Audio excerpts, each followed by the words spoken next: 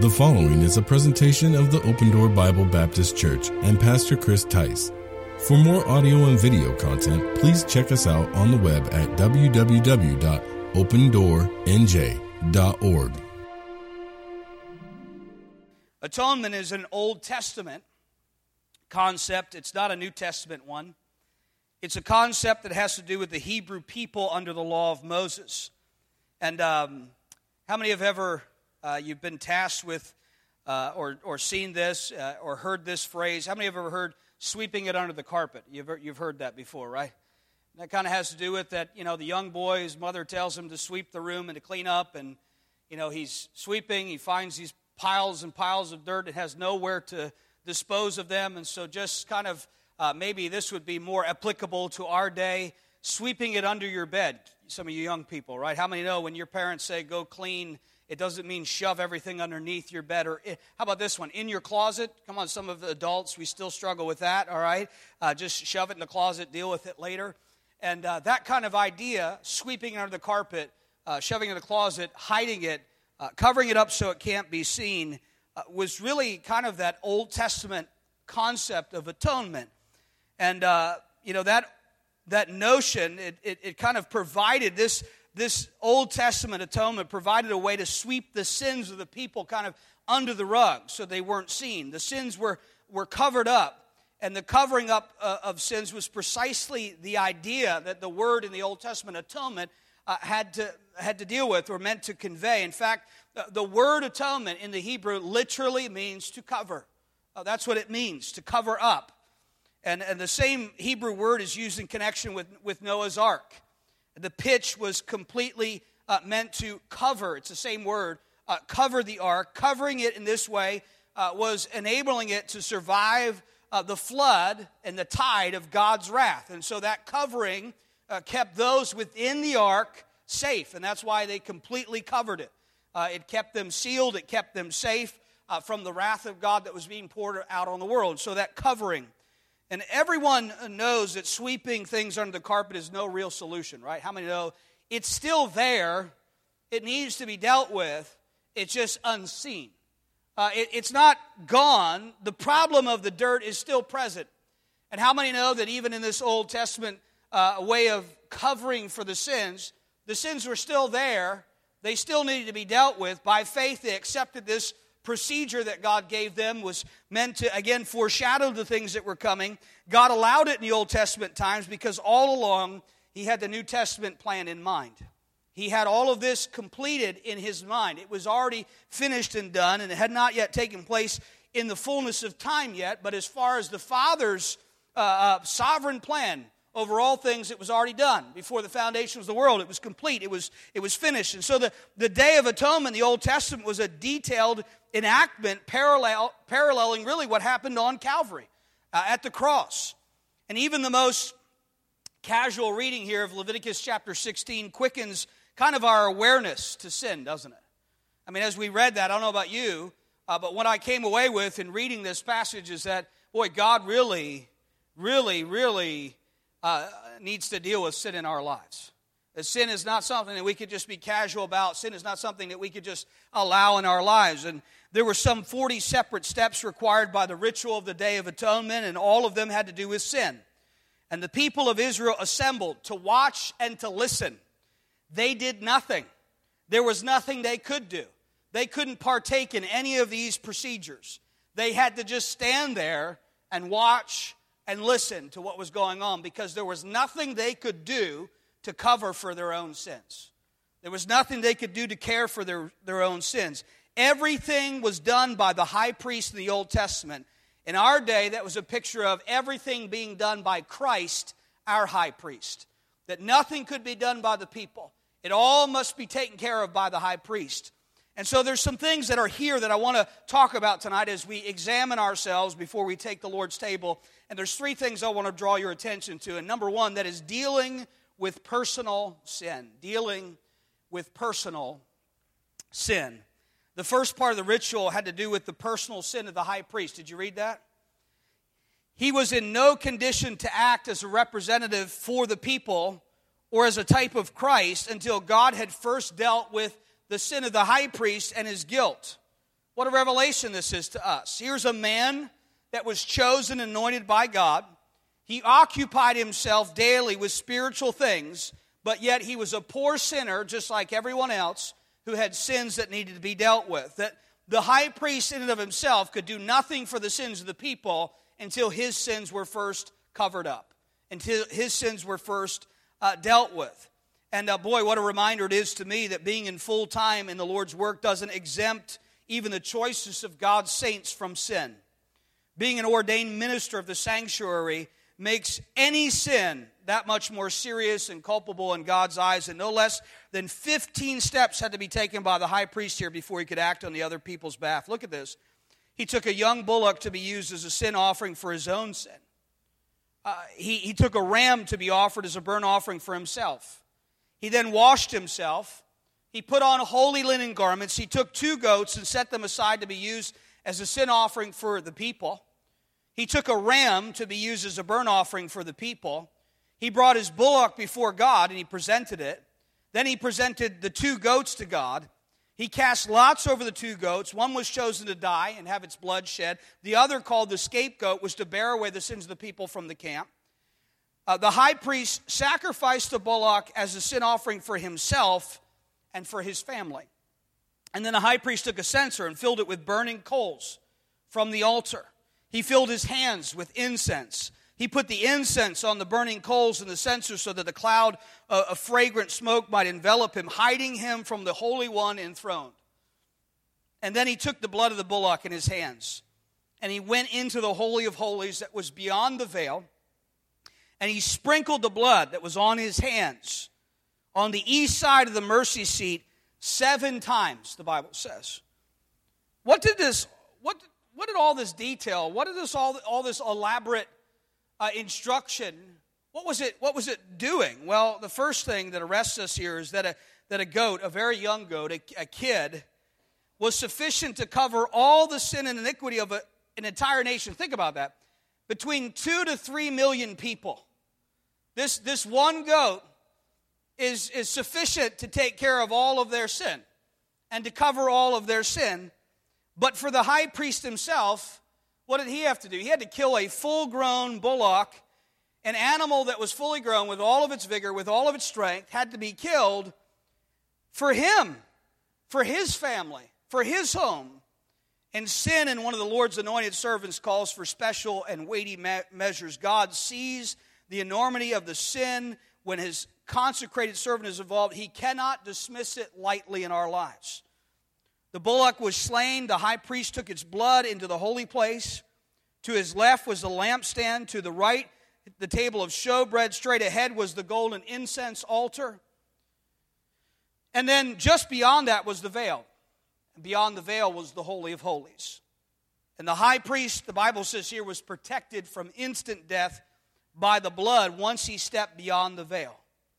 He was blotted out, the Bible says here, by the incense that filled the Holy of Holies, that showed and advertised his presence. He was arrayed in pure, the Bible says, white linen, symbolic of righteousness and provided for him by God. And here he is. I don't know about you, but the Bible says over and over again that he not die, that he not die, that he not die. I don't know that there was any high priest, including Aaron, that walked into that Holy of Holies having that incense filling that place to veil him, to cover him, to hide him, to alert God about his presence, that he didn't walk in before a thrice holy God shaking and trembling in fear for his own life. I mean, Aaron's sons, we started with that they died because why? They took this process lightly. They went before the Lord, and they should never have.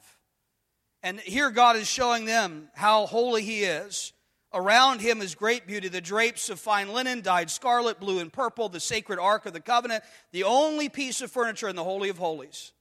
It's made of acacia wood, virtually incorruptible, overlaid with pure gold. The whole place, the Bible says, was ablaze with the light of the Shekinah glory, the light of another world. And now he's there. He's trembling. He's transfixed. He sprinkles the blood beside him before the seat, the golden lid of the ark where God sat enthroned. The golden bells were sewn into the hem of his garment. They jingled as he moved, and advertising to those outside of those walls that the priest was still moving, that he was still alive, that he had made it through this process, that he had taken care of things the way God had told him to. And finally, he left. But can I remind you tonight that all of this was to take care of his personal sin?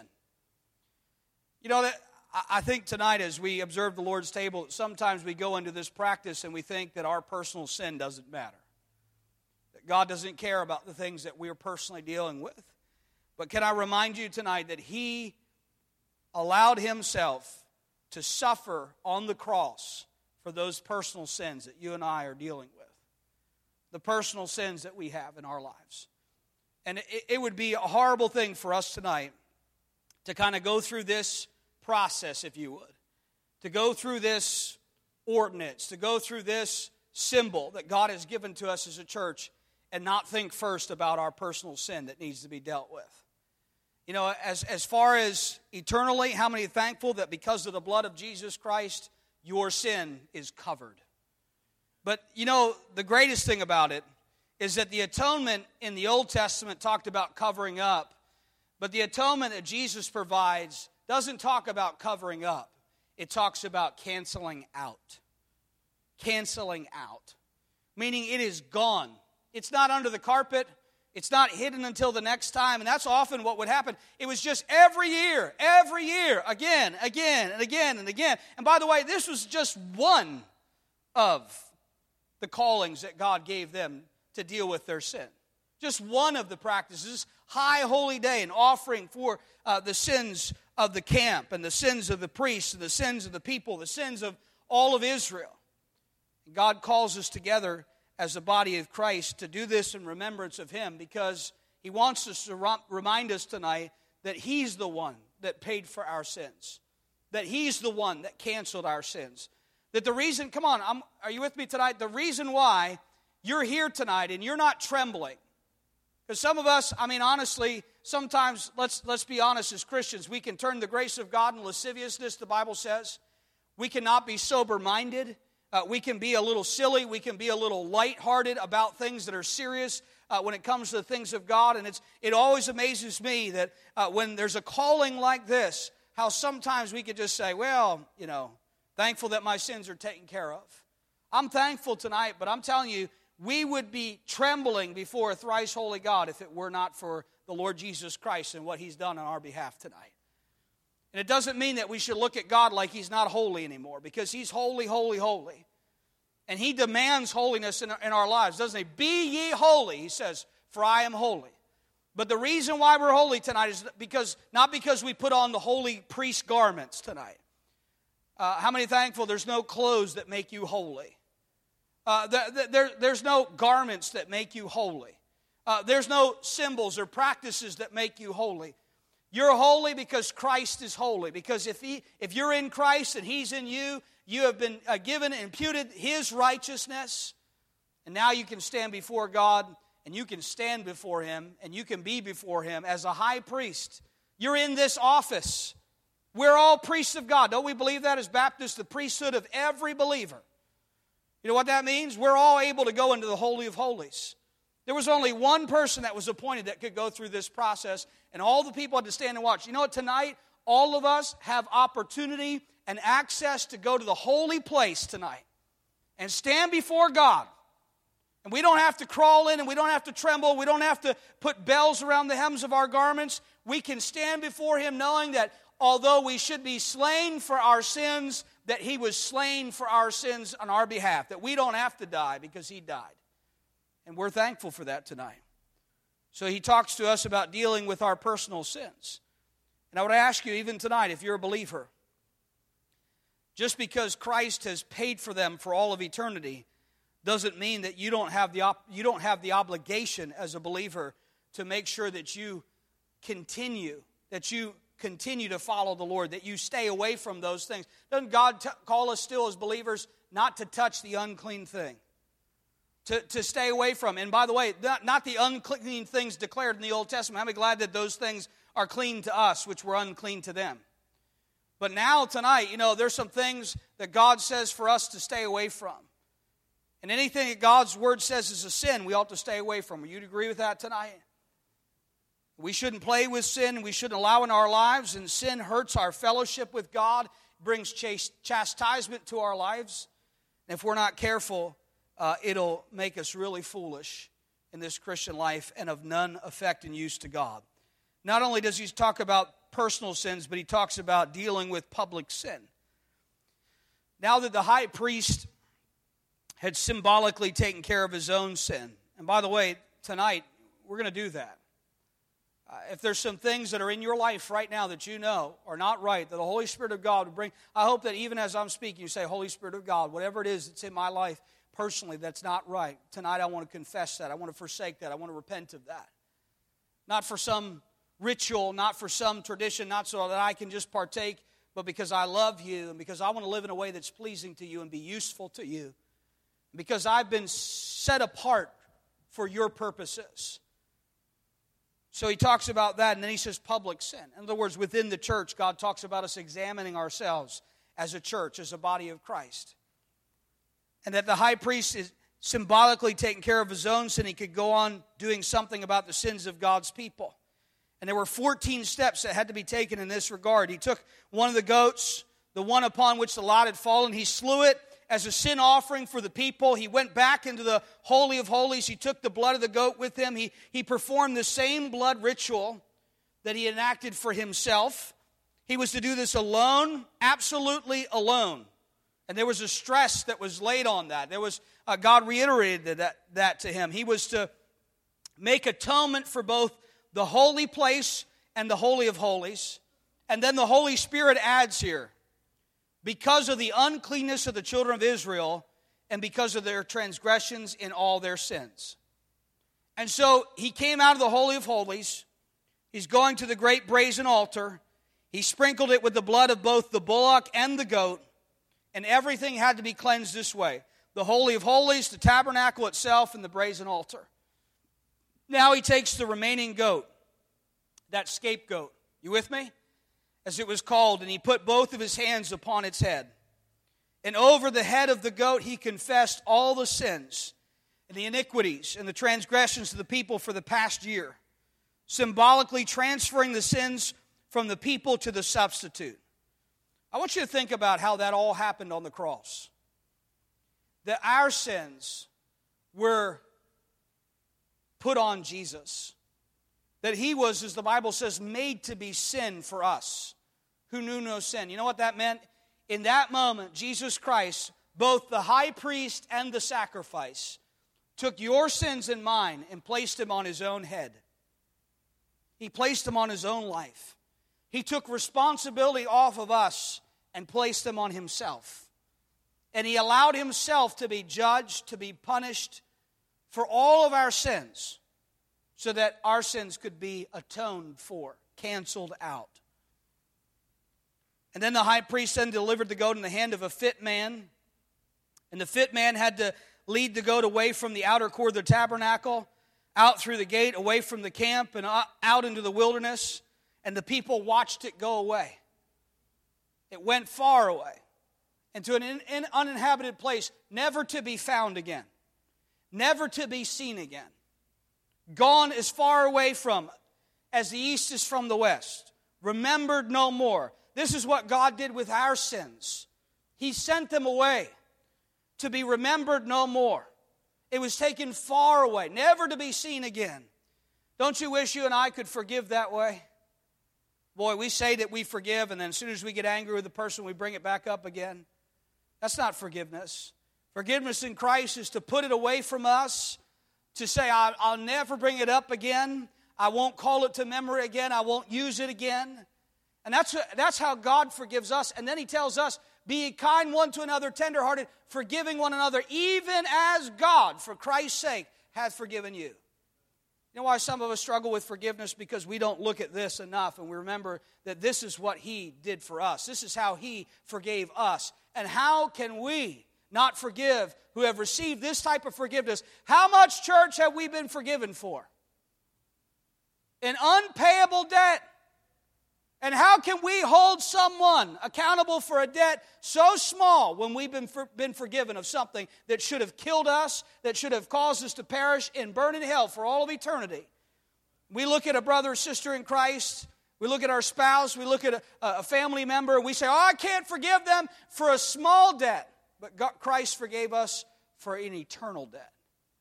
He did that for us, for you and for me. The high priest went back in the outer sanctuary, the holy place, where he took off his linen robes and the garments he had donned for making atonement. He washed himself. He put on his garments of glory, the garments he had laid aside in order to make atonement. He reassumed them, taking back the glory that he had known before. And then he offered the ram for his own personal burnt offering. He offered another ram as a burnt offering for the people. The burnt offering was all for God. It was all for God. It pointed towards God's satisfaction in the finished work of Jesus Christ. When Jesus said, it is finished, guess what? God was completely satisfied. It was done. It was complete. It was finished. Jesus was not only the Lamb of God that took away the sins of the world, but he's also that ram. Remember that ram that was stuck in the thicket that was offered on behalf of Isaac? When Isaac was commanded to be slain, there was a ram that was caught in the thicket, and that ram was sacrificed. That sacrifice was for God alone.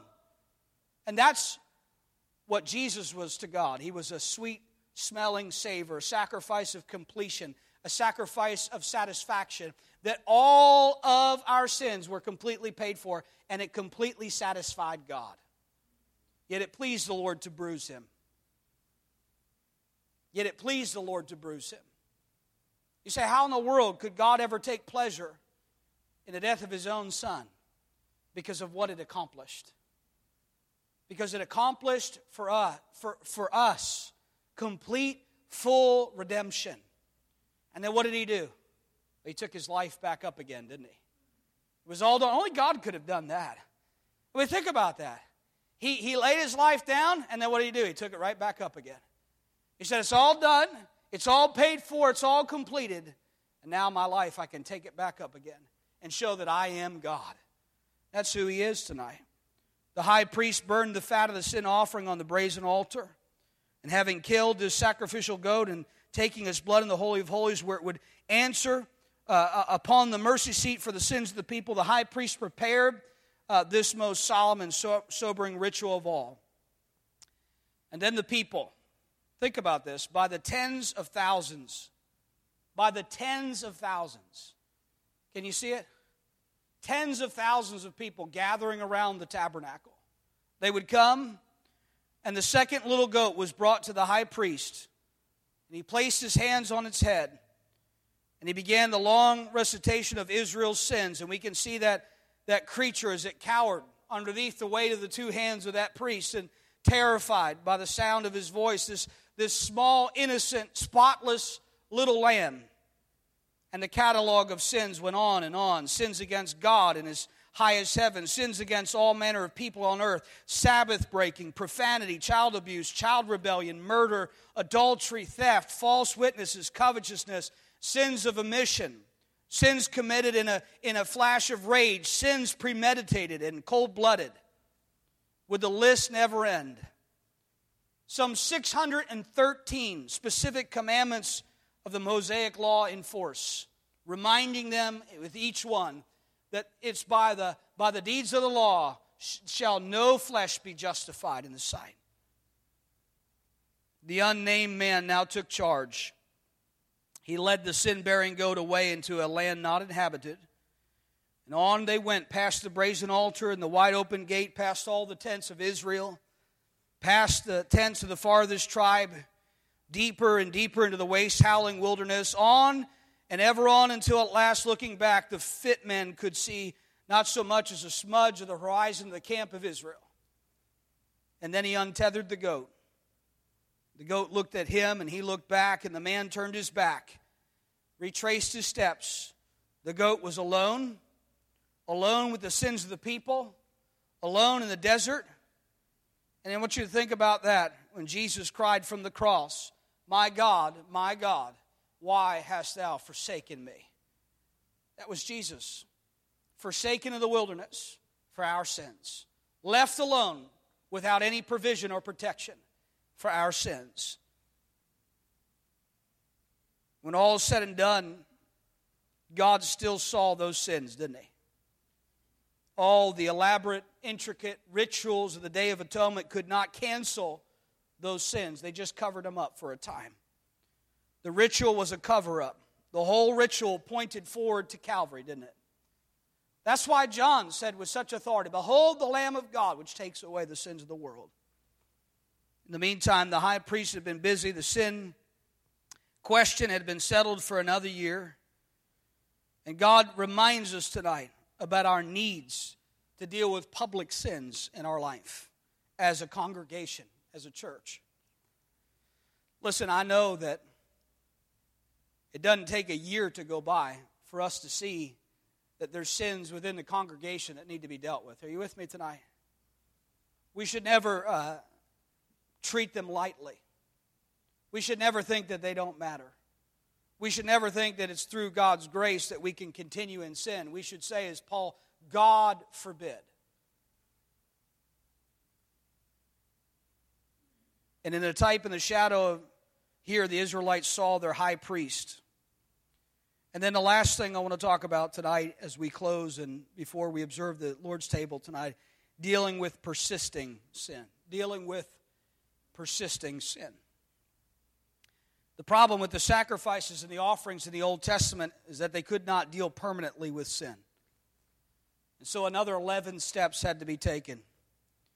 The fit man returned to the outskirts of the camp. He took off his clothes. He washed them. He bathed himself, demonstrating that his proximity to that lamb taking the sins defiled him. He came into the camp, signifying that the work of taking away the sins of the people was done. The bodies of the bullock and the goat and the sin offering for the priests of the people were taken outside the camp. Nobody touched him when he came back into the camp until he cleansed himself. And you remember the words of Jesus, "Don't touch me because I haven't ascended the Father." He had to be dealing with. He took his blood into the mercy seat in heaven. He sprinkled his blood on the altar to atone for our sins. He did that for us. And the bodies of the bullock and the goat and the sin offering for the priests and the people were taken outside. The two carcasses were burned completely, including the skin. And when the burning was complete, the person who had taken care of all of it washed his clothes. He washed himself. He came back into the camp. And the people were dismissed to their homes to mark the date on their calendars. And they spent the rest of the day, the Bible says here, afflicting their souls and observing a day as a Sabbath of rest. And they were to note the day on the next year's official calendar because it would need to be done all over again. But this high priest, Jesus, entered once into that holy place. And by his blood, he offered once for all. And it was done. Not needing to be done again. How many thankful for that tonight? That what Jesus did was perfect and complete. And this was a foreshadowing of things to come. But what a sobering reminder of the persistent nature of sin. Think about it now that we're on this side of Calvary. There's no more sacrifices for sin. The Lord has finished that work. But more, He has blazed a trail for us right into the holiest, where God sits enthroned. And thanks to Calvary, we can come as sons and daughters where saints of old would not dare tread. A place that they could not enter, we can come boldly to. Boy, we're blessed, aren't we, church? On this side of Calvary, we're most blessed because we're free. We're free. We're free from all these laws. They've been fulfilled. You believe that tonight? Every law fulfilled in Jesus Christ. Completely fulfilled. Not to be ignored, but for us to be reminded that now we can walk in newness of life because we have received the very nature of the Lord Jesus Christ. We can come whenever we like. We can stay as long as we like. We can talk with Him about whatever we like. I don't know how it could get any better, other than one day we're going to see Him face to face and be like Him. What about those who profess themselves in looking at all of this to be horrified by all this emphasis on sin and blood? There are many that hurl insults in the face of God, accusing Him of cruelty and carnage and what a bloody God and what a terrible thing to do to animals. And what they forget is two things: the awesome, blazing holiness of God and the immeasurable sinfulness of sin in the life of man. Because sin has to be dealt with, doesn't it? It has to be dealt with. Tonight, if you're a believer, you can take freely in the Lord's table. It's for you. He calls us to it. But he reminds us in the Scriptures, doesn't he? Not to take it lightly. He says to come sober-minded. He says to come serious-minded. He says to come examining ourselves for two reasons. One, you ought to examine yourself tonight to see if you're in the faith. You say, well, of course we're in the faith. We've come out tonight. It's the Sunday night. Only Christians would come to Sunday night church. It's 5 o'clock. We're having the Lord's table. We're all here because we're clean and because we're saved. Listen, I have to give the warning tonight that for this cause many are sick and many sleep. The Bible says because they did not consider the Lord's table the way He calls us to. With sober-mindedness, with gratefulness, with thankfulness, but also with repentance. That we would examine ourselves to see whether we are in the faith. But number two, as believers, that we would examine our own hearts and lives to see if there's anything in our life that needs to be confessed, repented of, and forsaken. And that's an examination we all need to have tonight. And that's the one that I'm going to invite you to. Two examinations. Tonight, are you saved? Do you know Christ? We've heard the gospel today.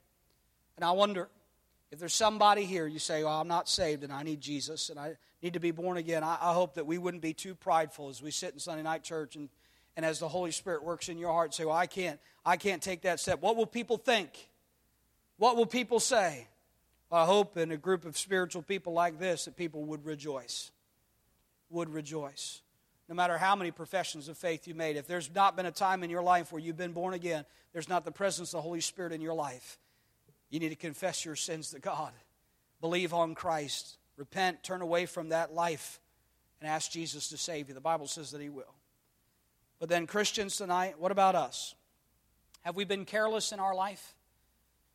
I mean, sometimes this is what we do. Well, thankfully, it's under the blood.